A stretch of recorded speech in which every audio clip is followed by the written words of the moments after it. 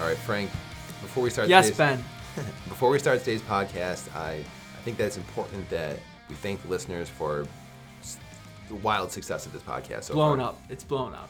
I checked the numbers last night, and we have literally over 170 listens to our 3 podcasts combined. It's great. It is great. So we joke, but that is actually that 100 people would actually sit through us talking for 45 minutes is pretty impressive. I'm happy with it so far. I'll Hey, take you it. know, there's a lot of podcasts out there, a lot of different entertainment options for you, the listener, and the fact that you've chosen to listen to Frank and I ramble. So spread the word, and we'll give you each $5. The sound you hear is people clicking off there. We will not actually give anybody $5. No, we won't do that. We can barely afford to pay our SoundCloud hosting. So we're here today because we made it home safe from our trip to South by Southwest in Austin, Texas. We did. Just in case anyone is unfamiliar with the way South by Southwest works. So already I'll say I feel kind of like a tool for even saying that, because there's been a lot of blowback on social media lately about how South by Southwest is, become like this big fake thing where like all the fake cool people go and talk about how much fun they have, and it's really not that great. Us. Yeah, so basically it's just right up our alley. So right. It comes down to South by Southwest. Quick refresher, I guess. Started as a music festival in Austin, Texas, back in the '90s. Kind of grew, exploded, blew up, became this big event that people were really into over the years, and then. Because so many people are going to that and talking business, they kind of added this marketing / interactive component to it. Digital stuff. So from there, that kind of grew to the point where it actually eclipsed the music festival itself. They've added a film festival to this. There's actually I believe like a green festival, like South by Southwest Eco or something like that. Yeah, I don't even know. There's a venture capital one in Las Vegas later on in the year. So basically, South by Southwest has turned into this massive. They had a sports part to it. They had a sports component to it this year. So it's this huge, just music, marketing, film, entertainment happening, really, that goes down mid-March every year. And Frank and I were lucky enough to go this year. Yes, thanks to Quinlan for sending us down. Yeah, our employers. That was great that we were able to basically take a week off of work and go. Although a lot of it was harder work. My my feet were in shambles at the end of that thing. I think I walked about 50 miles the whole week. Yeah, I mean, Not complaining, because No. it was 72 and sunny every day, which was beautiful. It was. So I mean, if you're from Buffalo, and I assume that 99.9% of our listeners are, basically this conference is laid out, in the middle of downtown Austin. So kind of imagine, if you will, you're at like the Buffalo Convention Center, and then the events range any place from like where City Hall would be up to like where North Street would be. So you're walking to all these different venues like over the course of this like 12 block area. So you're hustling when you're there, like you're getting around. But you learn a lot. Everyone, every major brand is basically represented there. Oh, yeah. Every tiny brand is represented there. There's a huge startup component to it. So A lot of agencies. So you're seeing everything. You're seeing everything that's happening in advertising, marketing, things along those lines. And being a couple of ad agency fellas, like, it's really interesting to us. So the reason why Frank said initially that we got home safely from this is not because we were, drinking ourselves into comas, which certainly a lot of people do at South by Southwest. Yes, we saw a few of those. Yeah, we saw a few of those. Frank and I were in bed every night by 8 o'clock after saying our prayers and Separate beds. yeah, and calling our wives and saying how much we missed them. But yeah, on our way home, we left Austin Wednesday morning, and we promptly returned to Austin, Frank. Yes, it was one of the most traumatic experiences of both our lives, I think it's safe to say. Fair to say. We got, we sat on the runway for about, 15 minutes before takeoff, and they told us there was some sort of mechanical issue, and they were going to take care of it, we were going to take off. So we start to move, we take off, and about 5 minutes later, we feel this strong kind of pulse, like we ran over something, and I saw two orange bursts of flame shoot out from underneath us, and there was a big smoke billow, and everybody on the plane could smell the smoke, and that's when the panic kind of set in for everybody, and we stopped descending. Yep. We stopped climbing, so we leveled off a little bit, and the panicking flight attendant got on the loudspeaker and alerted everybody that we would be turning around and returning to the Austin airport. And what ended up happening is, so that doesn't put anybody at ease, first of all. The flight attendant was just not composed. No. One of our, another person asked, is this normal? And she said, this is the first time this has ever happened to me. I have no idea what's going on. Yeah. So that's not very comforting, first out. But it turned out that we had lost power in our second engine. We had 2 engines, and we were turning back and preparing for an emergency landing. Mm-hmm. So they went through the whole bracing. You had to put your arms, cross your arms, and put your head on the seat in front of you and brace for impact. Probably the first time I ever listened to the emergency. Yeah. Thank God they went instructions over from it the again. stewardesses. Because I was not paying attention the first time. It was like being forced to take a test that you realized that you had never studied for. Yeah. And it your was life a really, depended on really it. important test. So yeah, and then they tell us, do not grab any of your bags or anything, and when we evacuate, you will need to. I think we're gonna have to go on those fun slides. At least that was a perk I was looking forward to. Like, you need to get away from the plane as fast as you possibly can, and don't take anything with you. And they're telling us that the fire trucks are gonna be lining the runway. Yeah. And you got the feeling in your stomach, we're like, oh my God, this is really happening.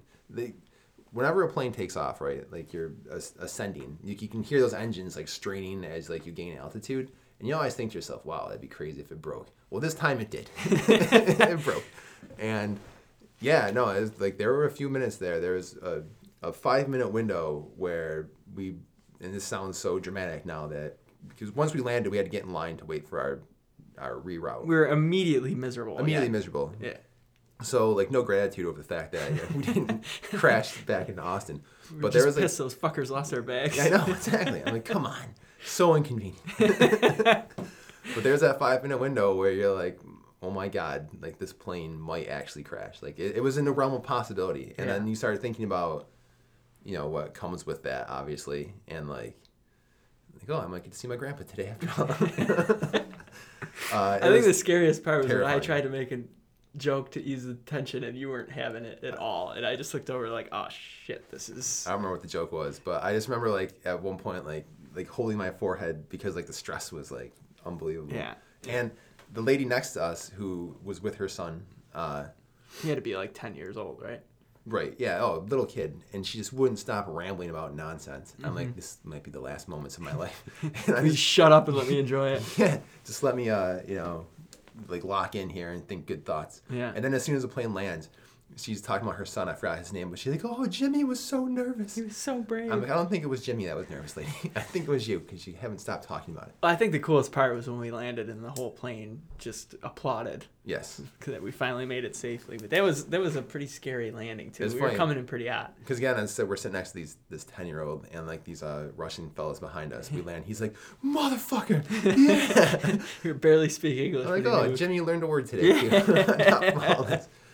So it was quite an experience. Never want to go through that again. No. Really, really scary. But hey, on the bright side, they they forced us to go through security for a second time, so we got to wait in a line for at least 3.5 hours, and then they lost our luggage. Yes. And we got to ride in a shuttle bus at JFK with a drunk driver. We did. But we got first class from New York to Buffalo. We did. Which is basically nothing. Like, no, it's not anything. No. We got free water, though. We did get free water, and I think I got some cookies also. So thank you, Delta.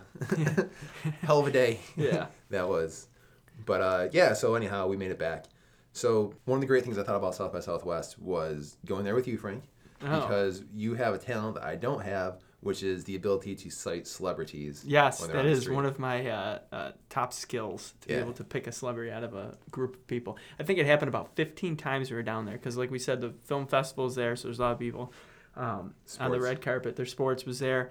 I mean, we're walking through the Four Seasons, and we see Colin Cowherd and Bill Simmons sitting at the bar, and Ben's spinning around trying to look for him. They're a foot away from us. If we saw 15 celebrities, that was 15 times where Frank's like, oh, there's so-and-so, and then I immediately pivot and run into someone. Yeah. So I'm like, who? The subtle nuance of an arm tap or, a psst or anything like that just wasted on Ben. No, I'm like, basically, like if you could imagine like a Arkansas farmer being put in New York City for the first time. Like, gosh, look at the sausage building. That's pretty much how I was. I'm like, whoa, look at all the famous people. I like Rashida. We saw Rashida Jones from Parks and Recreation, who couldn't get a table at a restaurant. By the way, literally were standing right next to her. I elbowed Ben And he spins around and nearly runs her over because she is a tiny pixie of a person. Interesting thing. Know who I almost ran into when that happened, though? I turned around to see where Rashida Jones was. Almost ran into a guy. It turns out it was Edwin Moses, former United States track star. Well, there you go. And if you guys want to share this episode, Still nimble. just he use, avoided a big just fat use guy. the hashtag name drop Yeah. because we know famous people. Oh, so many famous people. Who else? We sat in a panel with Baron Davis. Yes, and Victor Cruz was in the crowd. Victor Cruz is in the crowd. Baron Davis actually tried to steal my pen at one point. So, still has nimble hands, even after being out of the league. I think the highlight of that session with Baron Davis was the fact that Ben thought Baron Davis was making eye contact and joking with him, but he was actually joking with the attractive girl in the front row. He kept looking in my direction. Like he would he make wasn't little looking at jokes you. and He was not looking at you. kind of nod. I'm like, oh my God, Baron Davis. Like we have a thing here. It was not me. No, it was not. Because actually, towards the end, he pointed out to the girl and made mention. He's like, "Oh, I know that you like that." I'm like, "Oh." And then but Ben Baron, went into the hotel and cried. we have the same sense of humor. No, that was a really cool session. Actually saw Aaron Williams of the Buffalo Bills. He was on a panel. I'm trying to think of some other. Mark Cuban walked by our table. Mark Cuban walked by our table. We were at a restaurant, sitting outdoors. We saw Mark Cuban walk past, looking almost lost. Well, and he was wearing gym shorts and a t-shirt. Pull yourself together. You're a billionaire. Crazy thing. I was at a session the next day, randomly started talking to this woman who's sitting next to me, and she said she was very excited because she saw Mark Cuban and forced him to take a selfie with her. She showed me the picture, and it must have happened seconds before we saw I thought you were going to tell me it wasn't Mark Cuban. And you could see us in the background. No, but it was just one of those weird random things. But yeah, people say bad things about South by Southwest, about how, like I say, it's overblown or it's so corporate or... Well, yeah, there's a huge corporate presence there, and it's a corporate event. I mean, we're in advertising, so it doesn't really faze us, and that's what we're kind of looking for is how these larger brands utilize something like this. But I just think the stuff we learned is invaluable. I mean, you're not going to get a lot of the stuff I went to was, Biz Stone is speaking, or Malcolm Gladwell, Tim Ferriss, some of these people that are, and last year we saw Cuban speak. We did see Cuban speak you're not going to get a chance to be in front of these people very often, and when we had the opportunity to just pull a couple nuggets, Brian Grazer was another great session I went to, just to pull a couple nuggets from these people that are incredibly successful. It was just huge for us. So that's what I mean. Like people kind of, it's cool now to be against it, but I really got a lot out of it. I felt like this year I learned more and kind of picked up more things I can bring back to my job than I have in years past. This is the fourth time I went, and again, many thanks to Quinlan for sending me for the last 2 years. The Buffalo News also sent me for a couple of years. It's one of those events that's so overwhelming that the first time you go, I really feel like it's difficult to get anything out of. And people who I was talking to at South by, as cool kids call it, who had been there for the first time, they had that stunned look a lot of times. They felt like they were missing a lot because there are so many things happening, all over Austin that you have that. It's not a fear of missing out, you are missing out. Yeah. You know you're missing out at all times. Well, I think the great part about this one, and we talked a lot, Ben and I, between us, how more confident we were this year as my second year going down. And I think a big part of it is that we lost a collective, 75 pounds since last year? Yeah, we were much skinnier. There's a lot of thin people at this event. Yeah, and we got to rock the slim jeans, not skinny, but That's slim. Right. No more boot cut for us, my friends. Just a total different look and feel, and we Yeah. could walk around like we knew what we were doing. At one point, this is embarrassing to admit, but I will anyways. We're getting ready in the morning. We shared a hotel room, and we were dressed and ready to go. And admiringly, I looked at both of us. I'm like, "Who got this hipster thing going?" Except a couple of times I did wear khakis and just felt completely out of place if we tried to go anywhere. So I'd say the fact that we said that out loud probably means that everyone's like, "Hey, who are the old guys?" It's like people who say that they're cool are never cool. Yeah. Cool people don't have to say "Hey, kids, look at me." Yeah. Yeah. But, and we got rejected at a bar, which we did get turned down at a bar. That's right. It wasn't even a bar. It was a cool startup event. Yeah, and they claimed that New York State IDs look flimsy and are fake. So that was interesting. Apparently me and Frank look like we're 20. Yeah. So we'll take it. It must have been the skinny jeans. Must have been the hipster clothes. There you go. Absolutely. One thing that was also great, I thought about the entire event, was the food. We ate a lot of red meat. Yeah, a ton. Barbecue, steak, hamburgers, pretty much the whole gamut of cow. We had grain burgers. which were surprisingly delicious if you Not put bad. enough vegetables and condiments on it. The thing I did not have this year was breakfast tacos, which I saw getting a lot of heat. I social. actually tweeted about this. I was feeling very like comfortable, dressed up nice, feeling good, confident, walking down the street. I pick up a breakfast taco and I sit down to eat it and immediately spill egg all down the front of my clothes. Well, you deserved it. Yeah. And then as I get up and walk to my next session, I immediately ran into a tree branch on the street. So it was a rough morning that day, but we made it through. I was all right. One of the mornings I got up and went for a run in downtown Austin. Beautiful run up and down Congress Street. Went through the Capitol. Went through the University of Texas. Really enjoyed it. Get back to the ACC Austin Convention Center to wait for our shuttle, and the shuttle just never shows up. So I'm standing there. I'm waiting.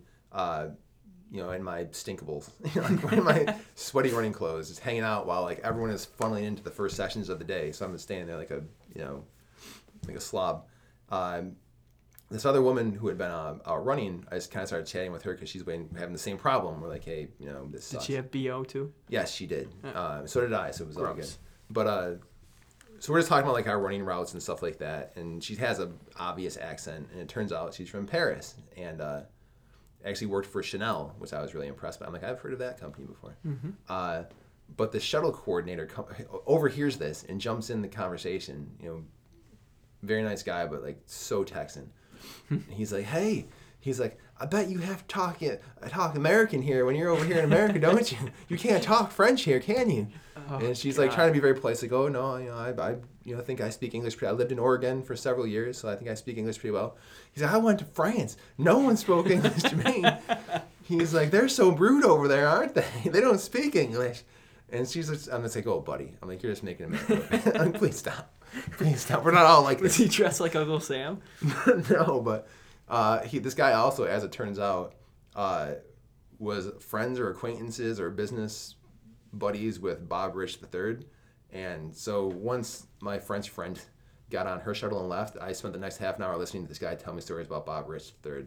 And they weren't exciting stories. You know who Bob Rich III is? Mm-mm. Rich Products. Oh, he's like you made that connection, but I wasn't sure.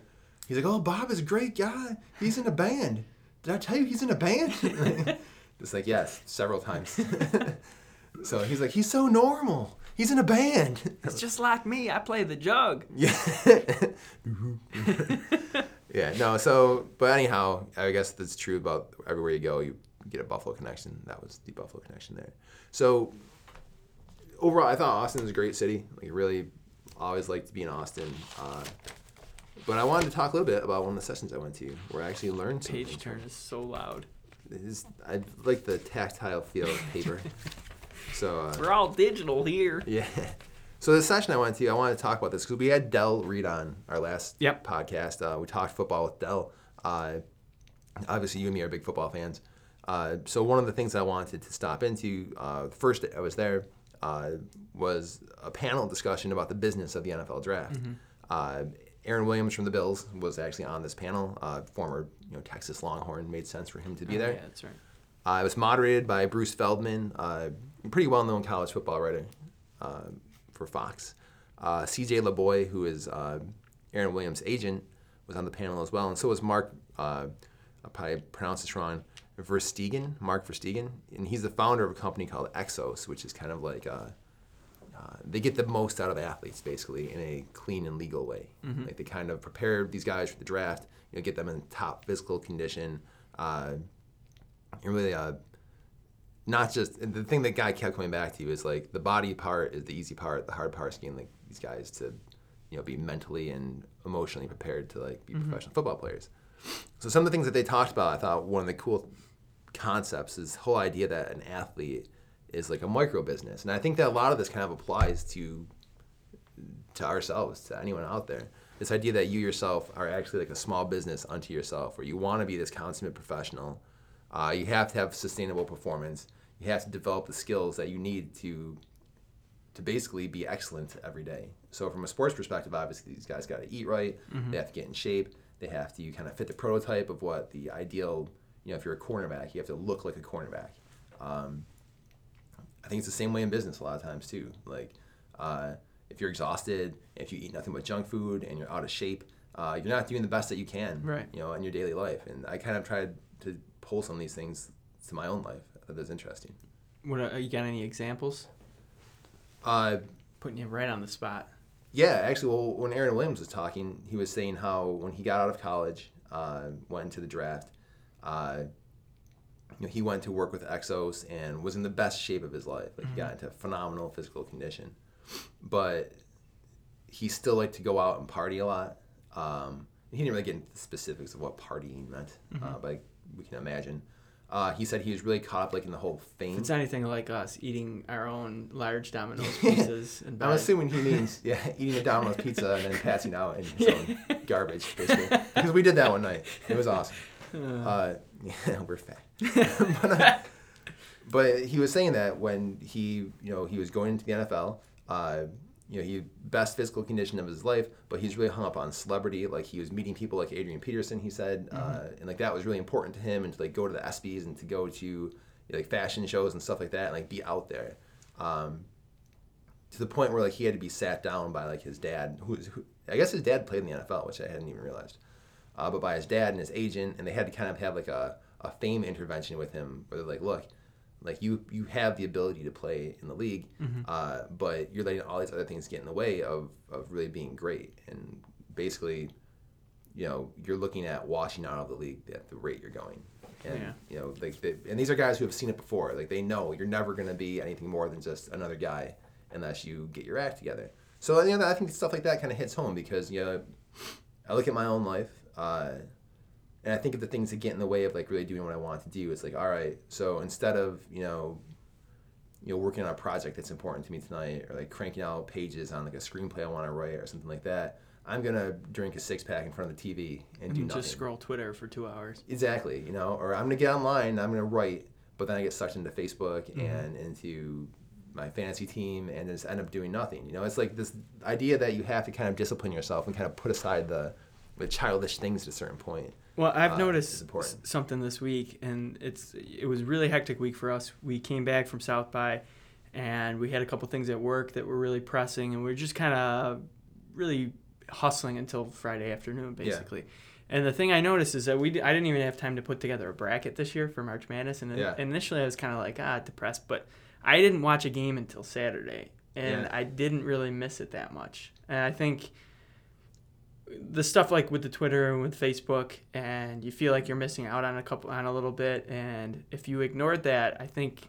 that feeling of missing out would last about 45 seconds. Yeah, I agree. And the payoff for actually spending that time doing something productive, I think, is a lot better feeling. No, I agree 100%. And I think that once you start to miss some of that stuff, like not partake, I think that you start to realize like how unimportant it really is. Which scares me a little bit, because I love football so much. I love the Browns, but I feel like if I didn't watch every game, it wouldn't be as bad as I think, It's just... There have been a couple times, like, and it's easy to do with the Bills because they stink every year, right? Yeah. But there have been a couple times where, like, I've stopped watching the Bills towards the end of the season, just, out of outright. I'm sure I'm pegging myself as a terrible fan right now. But, after what, like, does it really matter if they get that 6th win, And I'll stop watching for the last couple of weeks. And then, you look at your Sunday, then you're like, oh my God, like, it's so different to have, like, my whole afternoon free, and then not to be 7 o'clock at night and be finished off my 9th beer and be like, whoa. Just for any Browns fans listening, I did watch the entire every snap of Connor Shaw's first career start in Week 17. So then you also break down all 22 throughout the week also. But yeah, no, it's just interesting, and I think football is a bad example because I still watch a ton of football. Right, Even if I'm not watching the Bills, I'm watching another. But like, hockey and stuff. Yeah, no, dude, I honestly, like, I've stopped watching the NHL. Yeah, and it helps. I think it would be different. Yeah, I was gonna say if the Sabres were actually good in the playoff hunt, that'd be a little different story. But then it becomes a different thing too, because then it's like when the Sabres are good, it's like a shared experience that we're all kind of into it. But it's just, is that how you want to spend like 3 hours of your night? 81 times a year. I just feel like that's 82 times, whatever it is. I don't know. Yeah, to each his own, right? Exactly. Well, yeah, I'm just glad that I'm not as hung up on that specifically anymore. But I think the general point, and this isn't about like how cool I am, about, oh, look at me, I don't need to watch hockey. Because I still definitely have like a ton of terrible habits that I'm trying to break. But I think that the point that, Aaron was making, that's right, we're on first name basis now. He did retweet me, that's all I'm saying. the point that Aaron Williams was making, that that you need to kind of start putting aside certain things in order to get to another place, I thought was well taken. Yeah, no, that's great.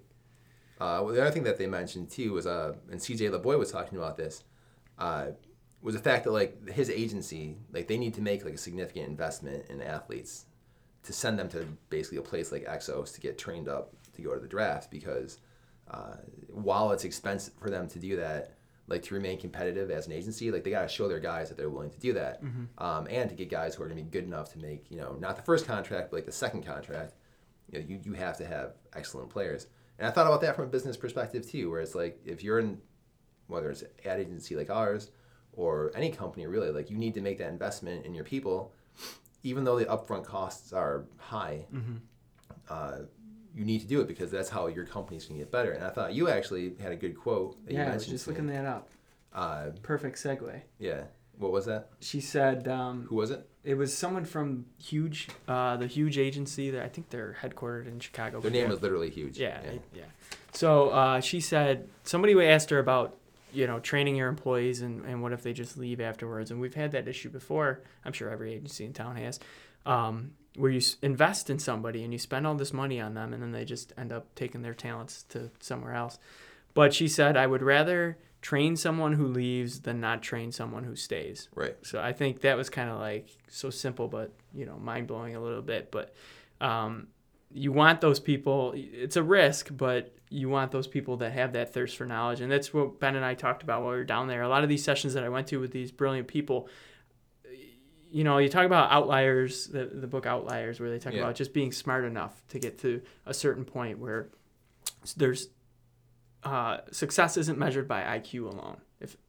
So if you're smart enough, but you have this huge thirst for knowledge and you're always looking for new things, and what's this kind of differentiator? I think that's what really leads to these hugely successful people. So I think that's the kind of people you want to surround yourself with too, not the people that are just content with 9 to 5 and taking home a paycheck. Well, exactly, and that's actually another good quote that came out of the session. I can't remember if this was Verstegen or if this was LeBoy who said this, but they mentioned the fact that people talk about like pro days for athletes or going to the combine or playing in the Senior Bowl, things like that. And some people will say, oh, well, those things don't matter. Well, what they say is those things, of course, they matter. That's why they have those things. It's very important that athletes participate in these extracurricular events. And again, like from a business point of view, if you're just like a 9 to 5, ham and dagger where you're just kind of cashing your check, like how does that make you valuable? Like the reason there are things like South by Southwest or networking organizations or online resources where you can kind of sharpen your own skills, on your own time. Those things exist because they're important. And I think when people kind of put those things down or kind of frown upon them or act like people who participate in stuff like that are somehow like brown-nosing their way through life. I think that's like, this is like such a negative way of looking at those things. And I used to be a person like that, where I would think like, oh, I don't need to read this book by Tim Ferriss because 4-Hour Work Week, what's that even about? It's just like some scam. But as I've gotten older, you start to realize like this accumulated level of knowledge out there and the way you can apply these things to your life, and it's freaking mind blowing, So listen to me because I know everything. Read Ben's book coming out next week. The Power of Ben. Ben Kirst. Well, I think that pretty much sums up our trip to Texas, right? You got anything else to add? I could talk some more, but honestly, just tweet at BK77 if you want some more nuggets of knowledge. We can meerkat it if you want to. Yes, we did do our first meerkat, right? We should have meerkatted this. Shoot. Well, what are you going to do? Yeah. Maybe next time. I tried meerkatting laser tag the other day, and I almost broke my phone. Yeah. But maybe some other time. And newsflash, laser tag is pretty goddamn fun. Shockingly, I was maybe the most cynical laser tag player going into this. Our work had a laser tag event.